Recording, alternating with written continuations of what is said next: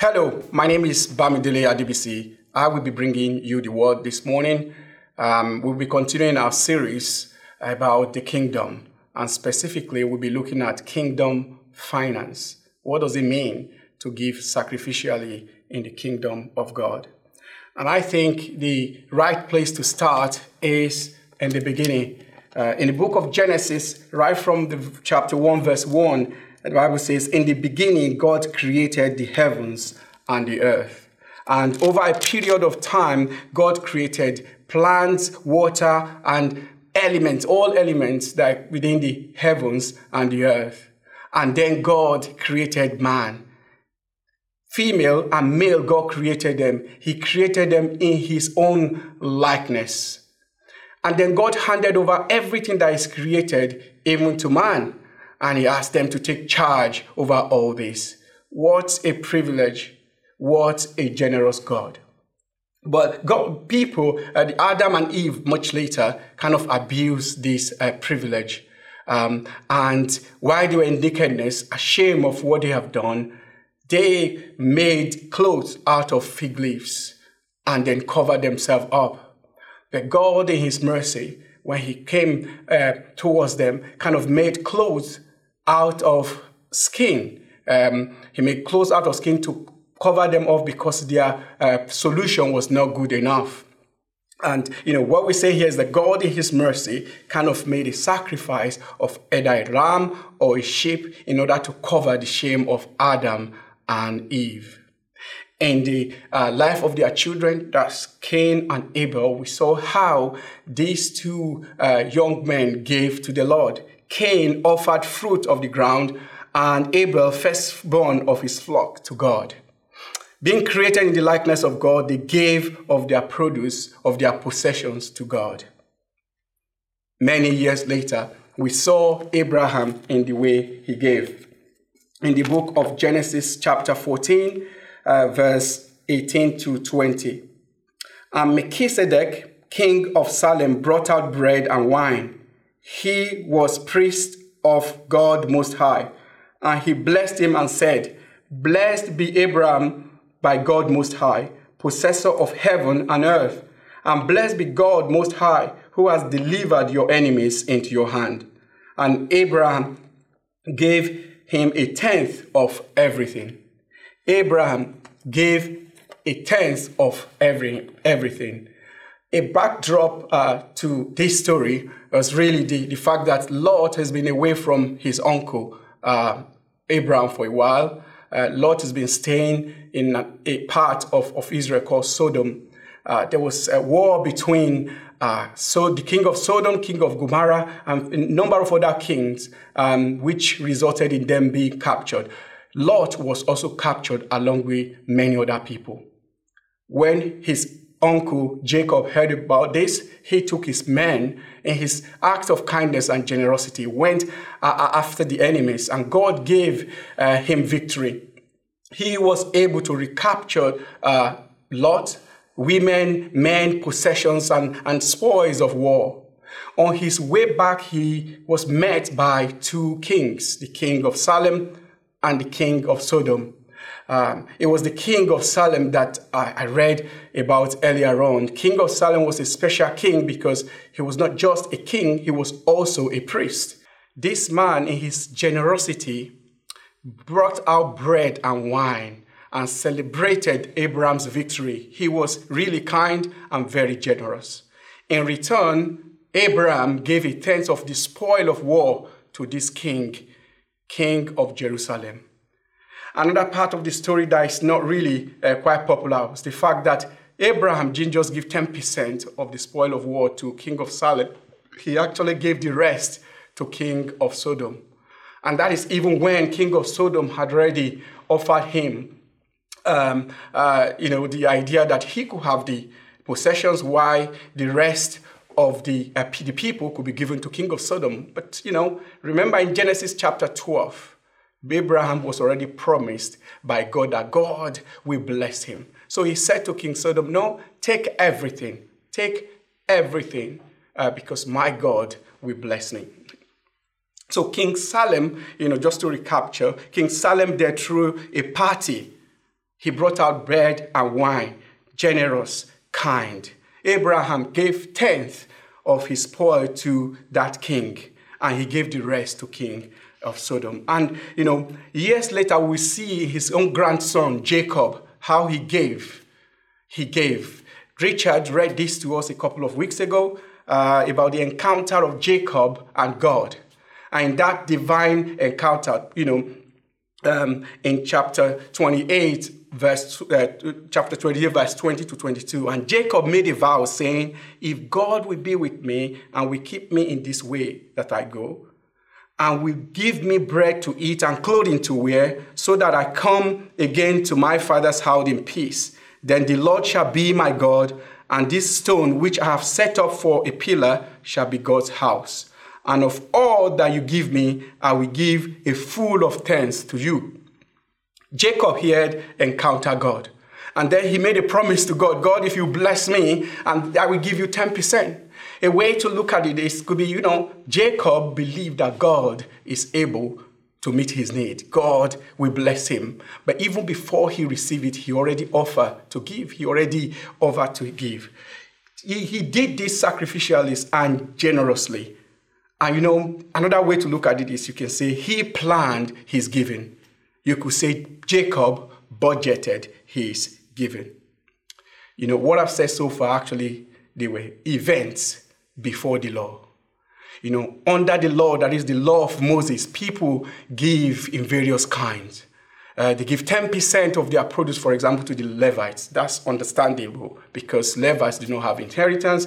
Levites do not work, apart from staying in the temple, to look after the sacrifice and look after the people. So they give 10% of their income to the Levites. But the Levites, on the other hand, the Bible commanded them to give 10% of their own income unto the Lord. And people give 10% of their income to other things in various kinds of offering. But one thing to note, actually, is that tithes were used to meet the needs of foreigners, orphans, and widows in many ways in the book of Deuteronomy, chapter 26. And in addition, everyone was to be generous with those in need. You can find that also in the book of Deuteronomy. Before I move on from under the law of Moses, it is worthy of kind of mentioning that in time of under the law, when you have a choice of giving your produce, that could be flock or plant, but you also have another choice of actually redeeming that flock, meaning you can convert it to cash. In the book of Leviticus, when you do that, you have to add additional 1/5 to that 10%. So you can look at it in this way.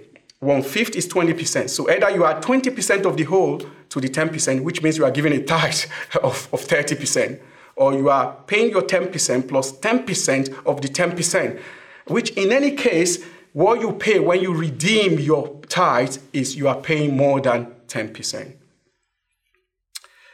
We have looked at giving before and under the law. What does it look like under the grace? What does it look like now that we are redeemed people?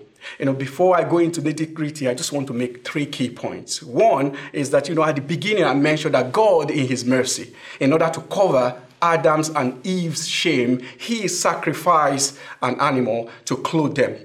In order to solve the problem for 2 people, he killed an animal. But to redeem humanity, to redeem you and I, he sacrificed his son. I told you a story of King Salem. King Salem, in welcoming Abraham, actually brought out bread and wine, something that was really very kind and generous. But Jesus Christ, instead of bringing bread and wine, he brought his body and his blood. That's what he shed for the remission of your sin and mine. I spoke under the law that, ram and goats are things that people take to Jerusalem to offer sacrifice. And these guys, when they're going, they make this song, in the book of Psalms, it's called Song of Ascent, between Psalm 120, I think, to 132 or something. These guys will sing and praise God as they go with their offerings.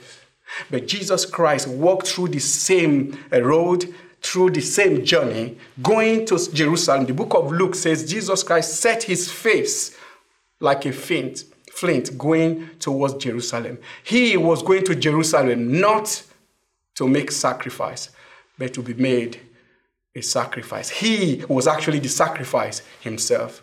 So we can see that, yes, in the old time we give, yes, in the new time we give, but the new looks to me like it is about more, not about less.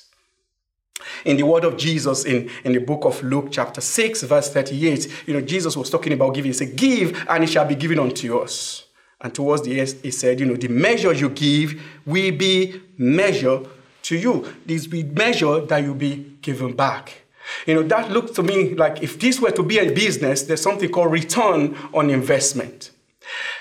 Return, every businessman wants to have return on their investment. What Jesus was saying here is the measure at which you give, your input to the business will determine your return on investment. Give, and it shall be given unto you. And, finally, there was a time Jesus Christ was in the temple, and he saw this woman, very poor woman, giving money, and many other people were giving. And Jesus Christ said, this woman gave more. And actually, maybe she gave less in terms of the quantity, but in terms of the heart, she gave more. Why? Because she gave 100% of what she had, not because she gave more money in terms of volume, but more in terms of the measure, in terms of the proportionality. So, under the grace, there is that willing, generous, sacrificial kinds of giving. The kingdom giving is a more, not a less kind of giving. The Bible passage that gives a framework to this for me is Romans chapter 12, verse 1, where Paul says to the book of people of Romans, says, I appeal to you, brothers, by the mercies of God, to present your bodies as a living sacrifice, holy and acceptable to God, which is your spiritual worship. So he said, offer your bodies. So he didn't say offer your 10% or a part of your cross. Now he's talking about your bodies, your intellect, your abilities, everything you have, all of them, give them unto God. Your money, everything, offer them as a sacrifice. Now he didn't say a sacrifice, he says living sacrifice. So living sacrifice, something that is redeemed, something that is actually set apart, something that is regular. You do it regularly. You are continuously dying to self and living in Christ. And then he says, holy. Josh was talking about holiness, I think, a couple of weeks ago, where he said, separating from the whole. So it's you take it from the whole and you set it apart. So, you could argue that when it comes to offering, you set it apart from your budget for it, plan for it. And it says acceptable. By acceptable, you do it with the right attitude, with the right motive, with the right expectation. And when you combine having your body, in this case, maybe your money, and you do it regularly, you set it apart, you plan and budget for it, and you do it with cheerfulness and right attitude, the Bible says here that this is a spiritual act of worship. And finally, as we round up this morning, what does this mean practically? I want to end by kind of looking at what Kofu told us a few weeks ago about being passionate about the kingdom. In that particular preach word, he read from the book of Matthew chapter 13. The kingdom of heaven is like treasure hidden in a field. When a man found it, he hid it again, and then in his joy went and sold all he had and bought that field. So he sold all in order to get something. He invested everything that he had because he was so convinced of the return on investment. A few days after that preach word, we had our Zoom Connect group, and one of our members, Dele Ogunjumelo, kind of explained to us what passion means. He said passion is using extra energy to achieve something. Using extra, more than required energy to achieve something. So being passionate about the kingdom, as we read, is this man giving more in order to give that return on the investment. So to us, being passionate about the kingdom involves giving more than is required under the law. Going far and beyond. Changing your budget to accommodate his kingdom. Reflecting him in your spending, in your income generation, trusting him like Abraham did. Kingdom finance is about generosity, about sacrificial giving, it's about passion, it's about joy, it's about seeking him first. May God bless us as we go over this week reflecting on this, and God in his mercy will meet all our needs.